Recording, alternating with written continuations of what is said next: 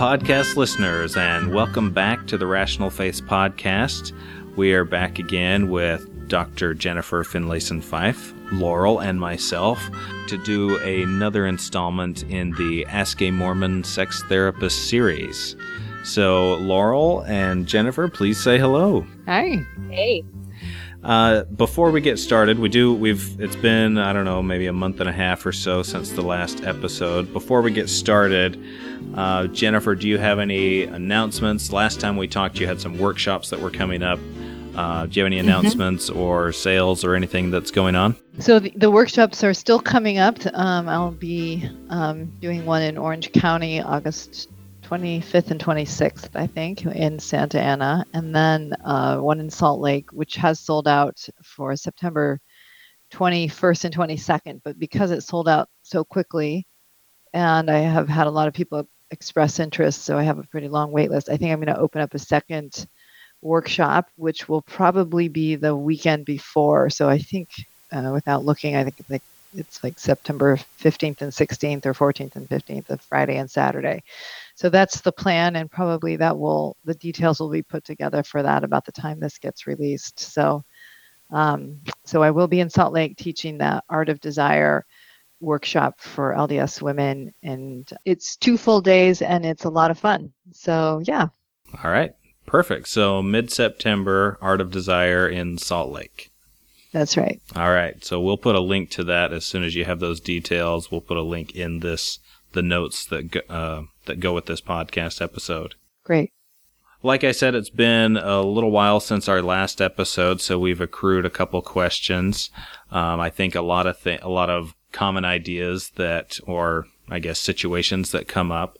And so, Laurel, why don't you read the first one about garments? All right. My husband and I have been married for 7 years and have 3 kids.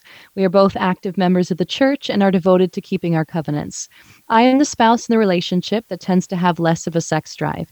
It takes more effort for me to get into the mood, while my husband could have sex anytime.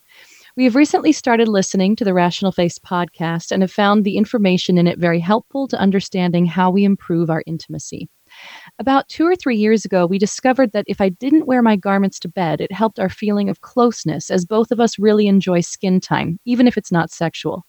I now wear my garments at night maybe once or twice a month. Also, we were on vacation recently, and I wore a strappy sundress out and about. Both of us were turned on by the little bit of extra skin and by the fact that I was wearing cute lingerie underneath. After talking about it a bit, we decided to try out not wearing the garments on date night to increase the desire for intimacy later. We both found our desire for sex went up and are continuing to make that a regular part of date night. My question is, we are told in the temple that we should wear our garments throughout our lives, which right now I feel like I am doing.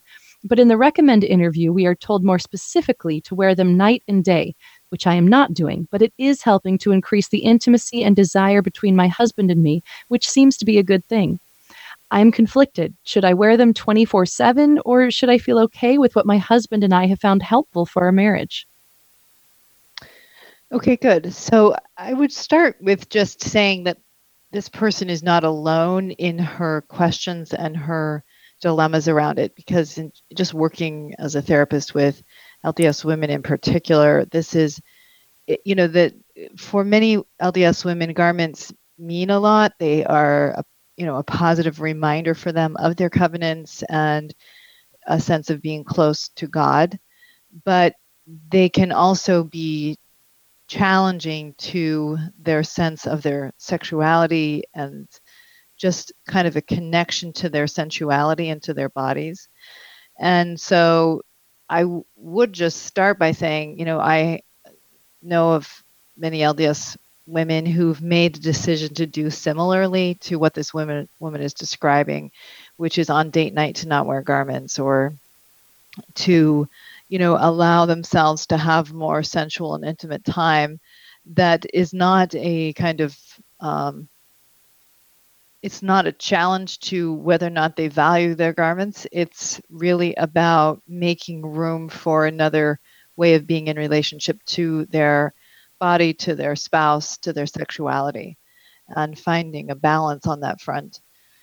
I think how people work this out in their own minds as I talk about a lot, really comes down to what people believe is right and what they feel is, they feel at peace with for themselves. Because as you probably have heard me talk about ad nauseum at times on this podcast, is the issue of integrity and really standing by what you believe is good and right and loving in your particular situation. And so I know that I think what's inherent to this person's question is the idea of what is goodness in this situation, because I take my covenant seriously, but I also see a very positive impact of around the decisions that we've made. And am I being disobedient? Am I being flippant about this when clearly I can see that it's been positive and favorable for my husband and me? So I think that there are some people maybe listening to this or just in the church that would say, it's always, obedience is always the higher law, and it's always what you need to do. And it doesn't matter if you're having this other positive experience with your husband, because what God really cares about is compliance. And everybody has to discern who they believe God is and what is really expected of them. But that's not my view of faith and religion and what the point of faith and religion is. I think that Christ was very clear that the point of faith and the point of commandments and the point of religion is to create in us deeper capacity to love, that love is the higher law, not obedience. And so that any kind of yielding or shaping of our behavior should accrue to that capacity in ourselves, is to love deeply and to have the kind of wisdom and knowledge that comes through love. And I think Christ was really critical of the Sadducees and the Pharisees, who were hyper fixated on the externalities of faith and the kind of measurable elements of it, but also of the lower law, which was about, obedience and compliance. And Christ was bringing the higher law, which is about love, and which is in many ways harder to live, in my opinion, because it requires our wisdom, and it requires that we really think and consider what is the better part in this situation, what is the higher way to live. And I think I'm not quoting this directly, but President Packer said once in a talk that the temple, the church house, the stake center all exist to support our ability to love within the family. And a lot of times we see it the other way around, like the family exists to support the system. And I think that's the wrong way of seeing religion and faith. It's there to support our ability to love and to grow into human beings capable of love and capable of goodness. And so I think that's the point. And there's probably no greater gift and higher source of strength than a loving, passionate marriage. And so I think the things that create that are very, very important, very, very valuable, very, very worthy. They create stability and comfort within the entire family when parents have that worked out within their marriage. And so it's a high value in our faith. It's a high priority in just loving, stable families. And so I think regarding it as that and making room to create a good sexual relationship and using your faith to support that, not a faith that undermines that ability to create intimacy and passion and sexuality. It's kind of a tricky thing because it's like you end up finding yourself like the president of some large company trying to find a tax loophole where you can find, like, we have this finely written behavioral code, and you try and find this loophole and say, oh, well, they just say, like, the garments, they're not part of a covenant, they're a reminder of a covenant, so then there's some more leeway there. But then at the same time, you have these temple recommend interviews where they reiterate the night and day, and so it's like the loophole gets closed off. Here's a loophole if you want one, Brian. Is they say, do you wear your garments day and night? And this woman does, some days and some nights. Right. Yeah, exactly. There's another loophole we've got right there. So it's not, and I don't know. I mean, I think the ultimate question at the end of a temple recommend interview is, do you feel worthy? I can't remember exactly the wording, but yeah. Do you feel worthy to attend the temple? And I do think it is a process of checking you up against your integrity, but ultimately I think it comes down to whether or not you feel worthy. And I think we need to create more personal accountability in the way we talk about our faith, because we often create too much dependency in our thinking in the church, and I think in a way that doesn't really facilitate our spiritual development as people. Right. Instead of finding loopholes, we should just take it upon ourselves, like the final question that you're referring to. Are you worthy? Absolutely. Yes, that's right. Because ultimately, we all stand before God someday. It's not, we are ultimately accountable for ourselves. And so I think that I really believe strongly in a God that values integrity over getting everything right. Values integrity over just sort of blind compliance, because it's the pressuring yourself up against what is wise and good that creates capacity within your own soul.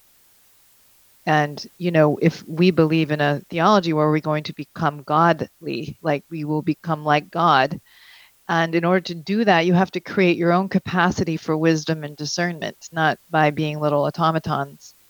And so, when we talk about obedience as the first law of heaven, I see it as literally the first. It's the beginning point.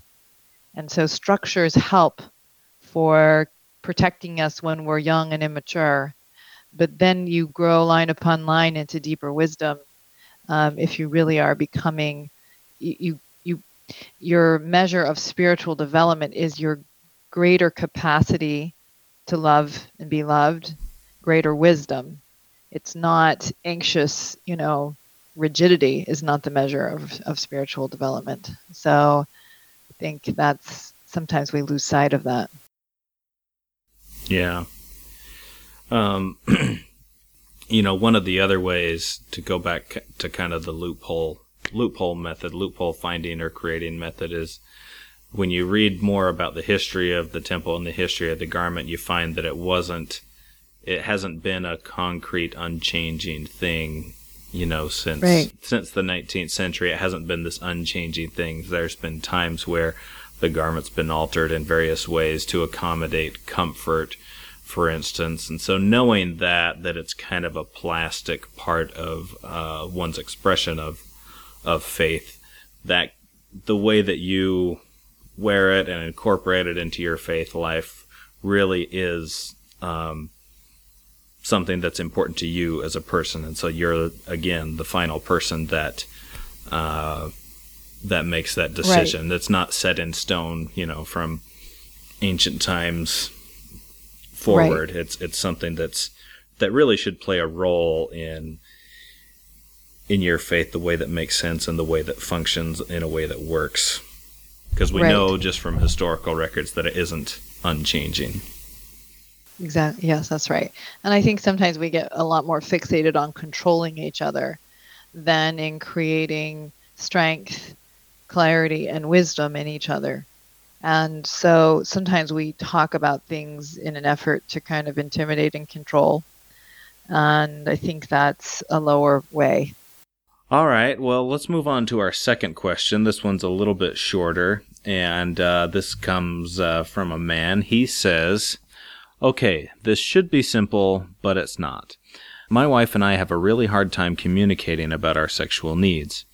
We're never able to discuss it without a lot of tension, and the conversations never last long. This is, I think, because there has been so much misunderstanding about each other's needs, understanding sexual cues, low, high desire differences, etc., that things get invariably defensive quickly. I love the suggestions you give in your podcast, but I'm really struggling at knowing how to implement them. Anytime I discuss our sexual relationship with my wife, I feel like I have to put on my body armor first because it will be ugly and lead to nowhere. I'm about at the end of my rope and am beginning to wonder whether our sexual differences are just irreconcilable. How can couples who seem to be polar opposites sexually discuss their sexual relationship in a constructive way? Okay. So because I don't have enough concrete on this, I'm just going to speculate a few things and give a couple suggestions. I mean, what I would say is that my guess is that you each have a view of yourselves and what you want that the other person's view and desires contradict. And because you can't get the other person to validate or come towards your view, it's just super duper charged. And so just opening up the question is high reaction time for both of you because you're having difficulty dealing with the other view. You're having difficulty dealing with the other person's view and perhaps the other person's view of you. And so what I would just say kind of off the bat is one way to move forward is to really, sometimes when I see couples in gridlock, if I were to give them one bit of advice, it would be go in and tell your spouse where she's right about you and where she's right in her dislike of sex with you or whatever the situation is on her side. Because that will help you get out of the fighting for whose reality is going to dominate, because that's what this is about, it sounds like. The other thought I have is it may be, and I don't know, it may be that your wife is less interested in dealing with your sexual desires and the troubles in the sexual relationship than you are. I'm not certain about that because you may be looking more interested than you in fact are. Maybe what you are interested in is just her buying your view. But sometimes what happens is when only one person really wants to deal with it and the other one doesn't, you can't move forward because the other person doesn't want to come to the table and they don't want to start looking at what's happening. But I would say if you do think your wife is interested in having some peace around your sexual relationship, and you are as well, I would probably recommend you do my Enhancing Sexual Intimacy online course, because what the course helps you to do is to kind of break apart what's happening and to look at what the meanings are. You know, the questioner is saying like lots of misunderstanding and lots of misreading of cues and mixed desires and so on. And what the course allows you to do is to really start looking at yourself and your respective contributions to your difficult dynamic and how you've created a meaning between the two of you that isn't desirable or isn't easy, and therefore sex becomes undesirable, at least to one of the two people. And so the more you can get conscious and aware of what's happening, the more you each have the ability to make different and better choices around your sexual relationship and what's trying to get negotiated between the two of you. So I do think beyond going in and listening to your wife to understand where she's right about you, I would say that's one practical thing you can do that would help you move out of gridlock. But I would say beyond that, it may really benefit you to take the course. So that's my quick response to that one. Okay. That one kind of resonated a little bit because it sounds similar to kind of a typical faith crisis narrative where one person, you know, goes on this binge reading all this material and then suddenly has this new view, and the expectation could be if I share the same information with my spouse or my friend or whoever, then they're likely going to think the same way I do and they're going to have the same reaction as me, and then we'll be on the same page. And so this is just that expectation with a sexual relationship as the subject matter, where I have this new view and I think I've solved our problems, and if you read this and if we talk about it, then we'll be on the same page. And it ends up, I mean, the basic idea is that two human beings are not going to respond to the same information or the same ideas or concepts in the same way.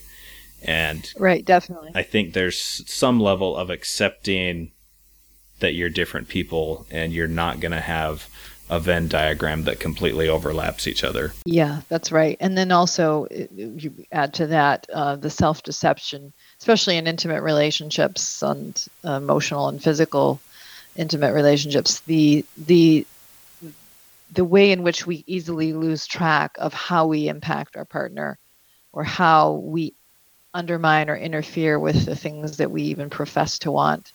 And so couples often have difficulty moving forward because they can't see themselves in a realistic way, and they use the blind spots of their partner to keep their blind spots alive. Mm-hmm. And so it's our self-deception that really often, and our indulgence in our self-deception, that keeps most of us from truly growing up and moving our relationships forward. I mean, the truth sets us free, but most of us are terrified of the truth about ourselves. And so we avoid it, and then we pay the price for that. All right. Well, that's 2 down. I think we have time for one more question. This one is another question submitted from a woman, so I'm going to ask Laurel one more time to read the final question for today. All right. My husband and I have been married for 18 years. We have been going to marriage counseling for about 4 months, and it doesn't seem to be helping. In fact, the counselor started seeing us individually because together wasn't working.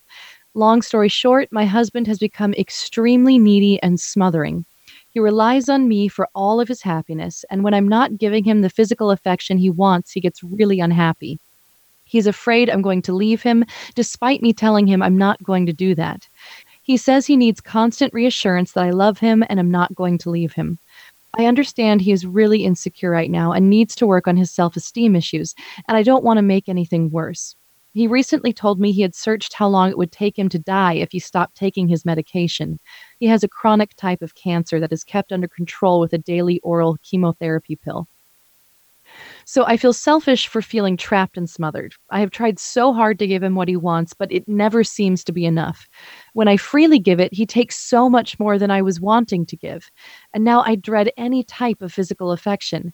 I give it because it's what's expected of me, not because I want to. I don't feel loving towards him. I feel I'm all used up. It's pushing me away, and I find myself wondering if divorce is my only option. But I'm afraid that would push him over the edge. How do I find those loving feelings again, and how do I not be so turned off from giving him physical affection? Okay, good.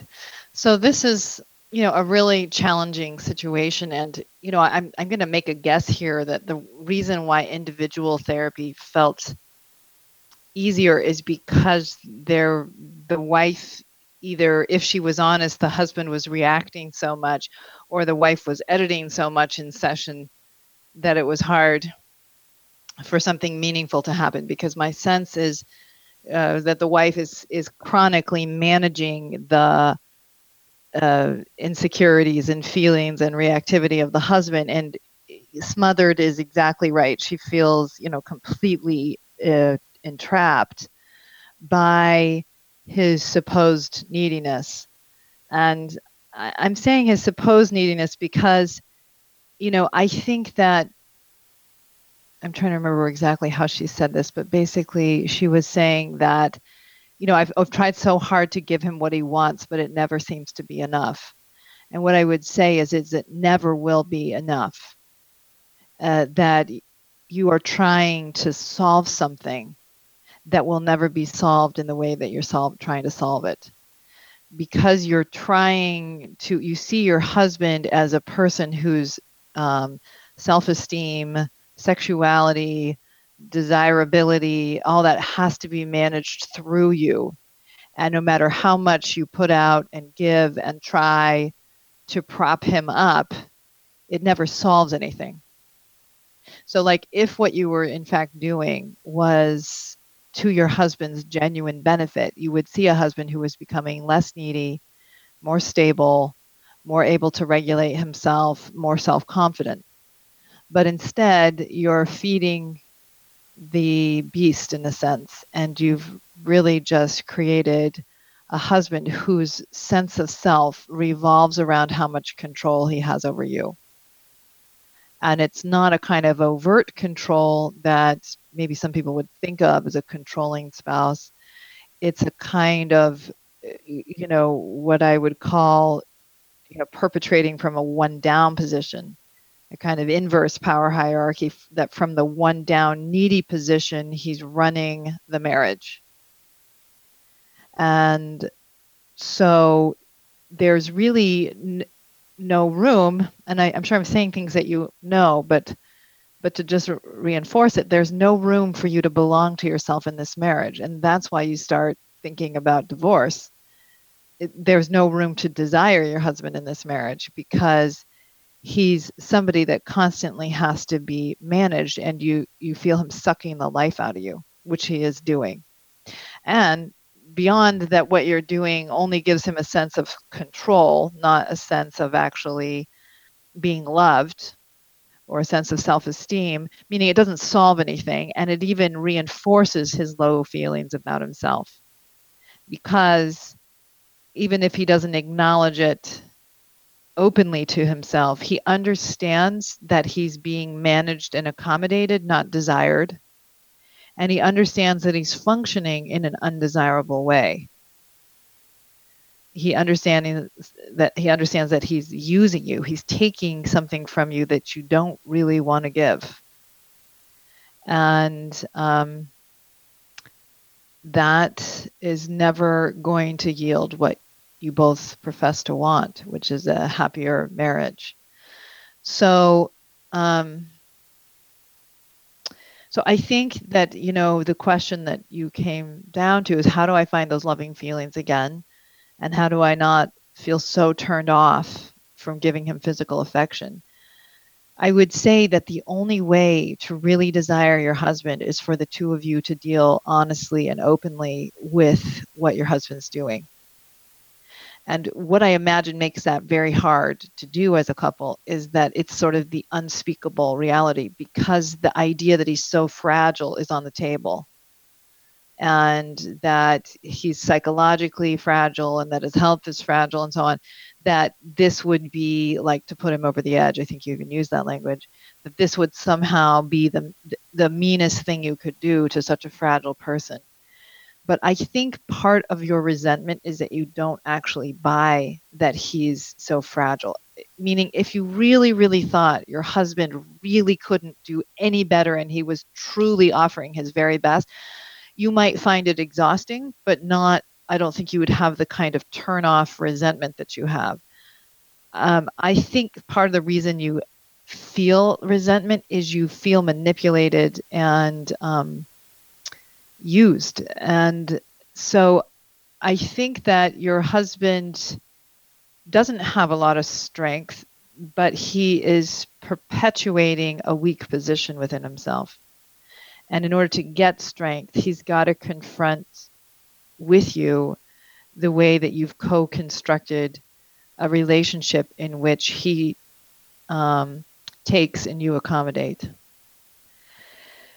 So if you want to desire your husband, that's got to be faced. And I think your husband has to face how he sort of demands a validation from you that he knows is cheap ultimately, and that he's taking more than is being offered. And I think you need to confront both that, why have you been doing that? Meaning, what has your husband pushed in you that this has felt like the way to be in relationship? And for some people in your position, it's almost safer to be in the kind of managing, resentfully accommodating position than in a position of being more open-hearted and desiring. And admittedly, your husband has probably been a person that's hard to be open-hearted and desiring of, But I imagine he could also say, part of the reason I'm so needy is because she manages me, but she's not very open-hearted. And so, I think you're in a dynamic that reinforces the immaturity in the other person. And that, if I were in your shoes, I would probably ask my husband to say, like, I don't want to hurt you. I want to be happy with you. And yet I feel like you and I have come to a kind of unspoken agreement that I have to manage your sense of self, and that this is my job through basically being loyal to your neediness. And I've done it, but it doesn't ever create real desire. And I feel like the life's getting sucked out of me, and I don't want that to happen to us. So it requires your honesty, and honesty is hard and it is uncomfortable. But I think it's the only way that your husband can find his true strength to deal with and actually love you better, because his self-absorption is reinforcing his self-contempt. And to actually step up and be a kinder and better friend, that's what's going to help him feel better about himself. And giving you room to belong to yourself and to also have a life of your own while being married to him, his ability to tolerate that and to provide that through managing his own dysregulation will make him be more, feel more desirable, accept your desire for him as a real thing. It will be the way he could earn his own self-respect. And I imagine he and possibly you, wife, come from a world that's in which people take from each other in the name of intimacy, because probably this is part of his low opinion of himself, is being in that kind of dynamic as a child, but also what he knows how to do as an adult that's interfering with his ability, with your ability as a couple to create something different and better. I mean, I guess my only follow-up question would be, I mean, you kind of addressed this, but I mean, what are some of the very basic practical conversations that they could have, that they might have to start having over time? Because I imagine this is going to be something that, if they want to face it, will take a long time to unravel and change. It may be about lots of conversations, but I think it's more about regulating oneself without doing the losing strategy that they each know how to do. What I imagine is that for the wife, it's very hard for her to be honest.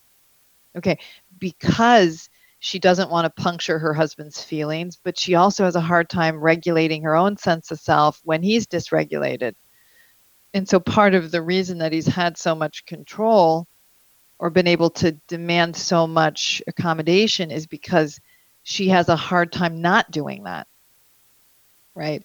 So I would think it has probably less to do with conversation, although of course that's a part of what needs to happen, and more about her not rushing in to solve something that she can't in fact solve, and being able to see her participation in creating a husband that's hard to desire,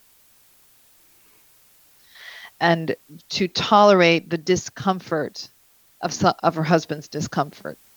That's part of what it is to differentiate, and it's part of what it is to actually give people the space that they need to really grow, is to manage your own anxiety. And so, if you I follow David Schnarch's work a lot, and also the work of Murray Bowen, who was a systems therapist in the mid-20th century. And he talked a lot about the idea of anxiety, that anxiety in couples gets diffused when they work out these kinds of systems. So that is to say, the wife gets anxious if her husband's feeling bad. And so even though she hates it, it's easier to go in and have sex with him or touch him or manage him or, prop up his ego or whatever. Because then at least she feels a higher sense of control, like she can actually do something and manage the anxiety that's in the room. And when he feels like he can be anxious and get his wife to come towards him, his anxiety goes down, right?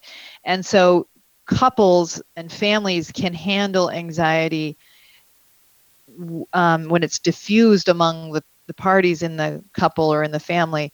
They can handle it more easily. But if you're going to actually grow, you have to metabolize more anxiety within yourself and to not use the people around you to manage what is your work or what is your job or what is your responsibility.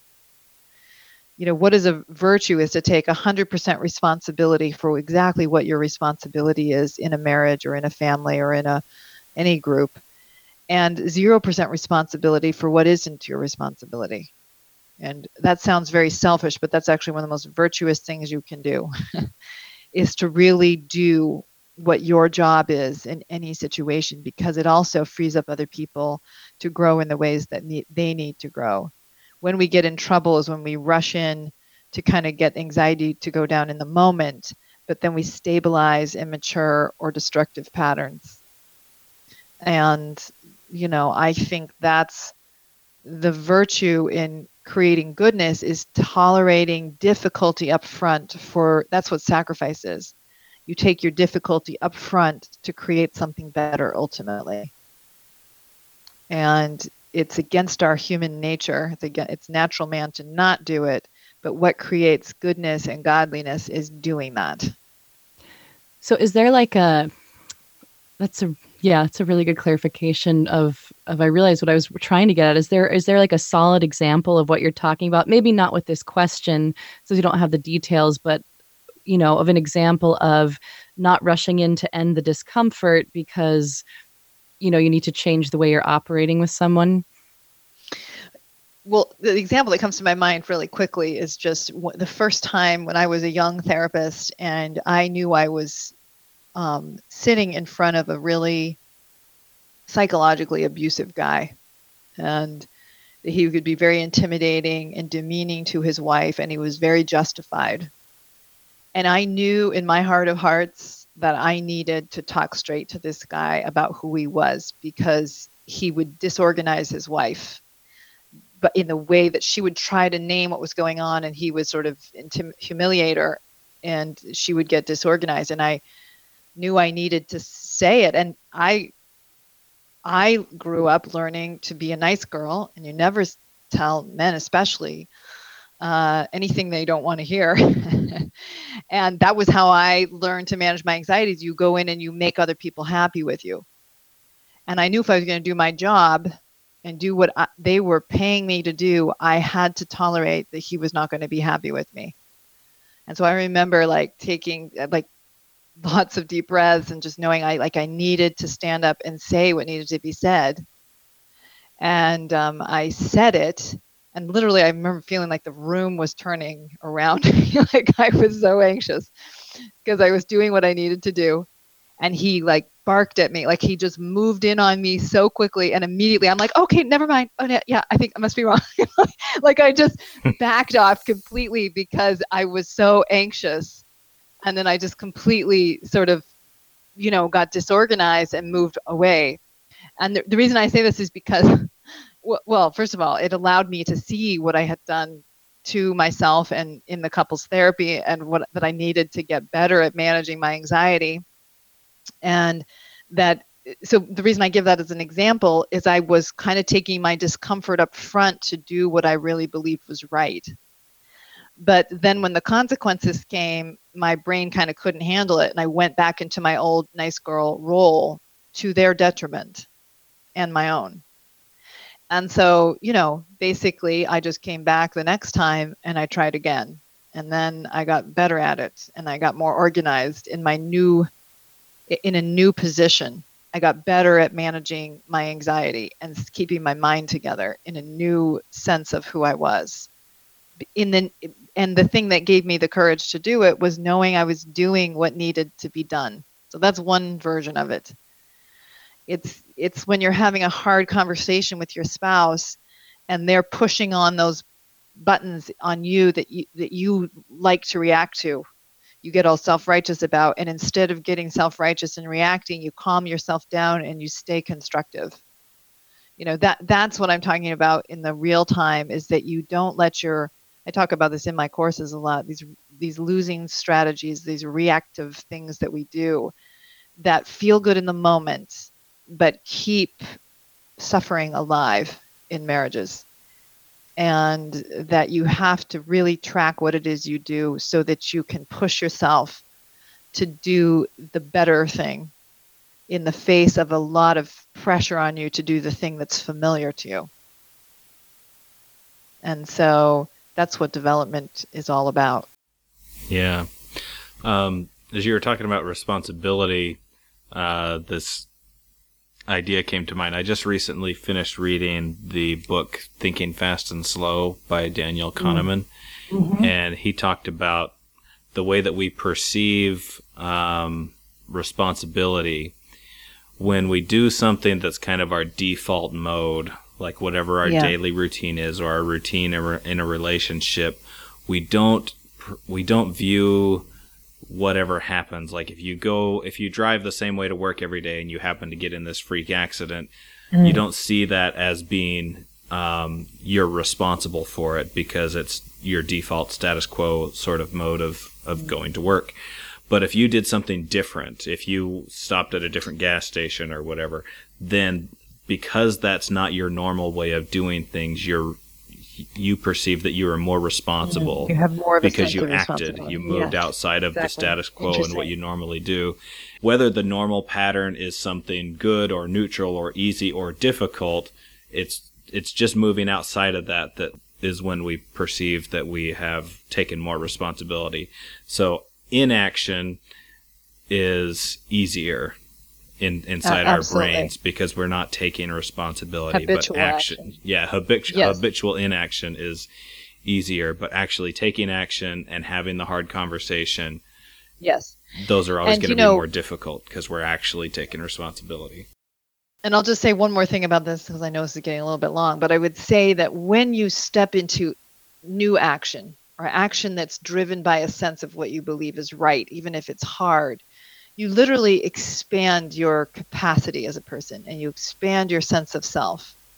And so my sense of who I am as a person and as a therapist has been expanded through doing hard things that I believe were right and took some courage. It's expanded over time and there's more capacity there. And so, what I'm doing in my marriage counseling and in the workshops and courses I do is I'm trying to help people see how they can literally expand their capacity to love and to be loved, to expand their sense of who they are, because that's really what's at the core of stable, happy marriages. And many of us prefer to kind of just do and deal with the things that we can get the validation of the other person around. And so we constrict our marriages to our detriment. And so we have to work against that natural man tendency. So, yeah. Yes, we do have to work against that. Good thing it's just men that have the problem, not women. It's just natural men. Those natural women are non-existent. It's only natural man that we have to overcome. Exactly. Yeah. Oh, boy. Well, those were all, I think, 3 interesting and good questions. I think the first 2 probably are more common than the third. The third's a more specific situation, but a lot of good discussions. So thank you both Jennifer and Laurel for being here and recording the podcast. Yep.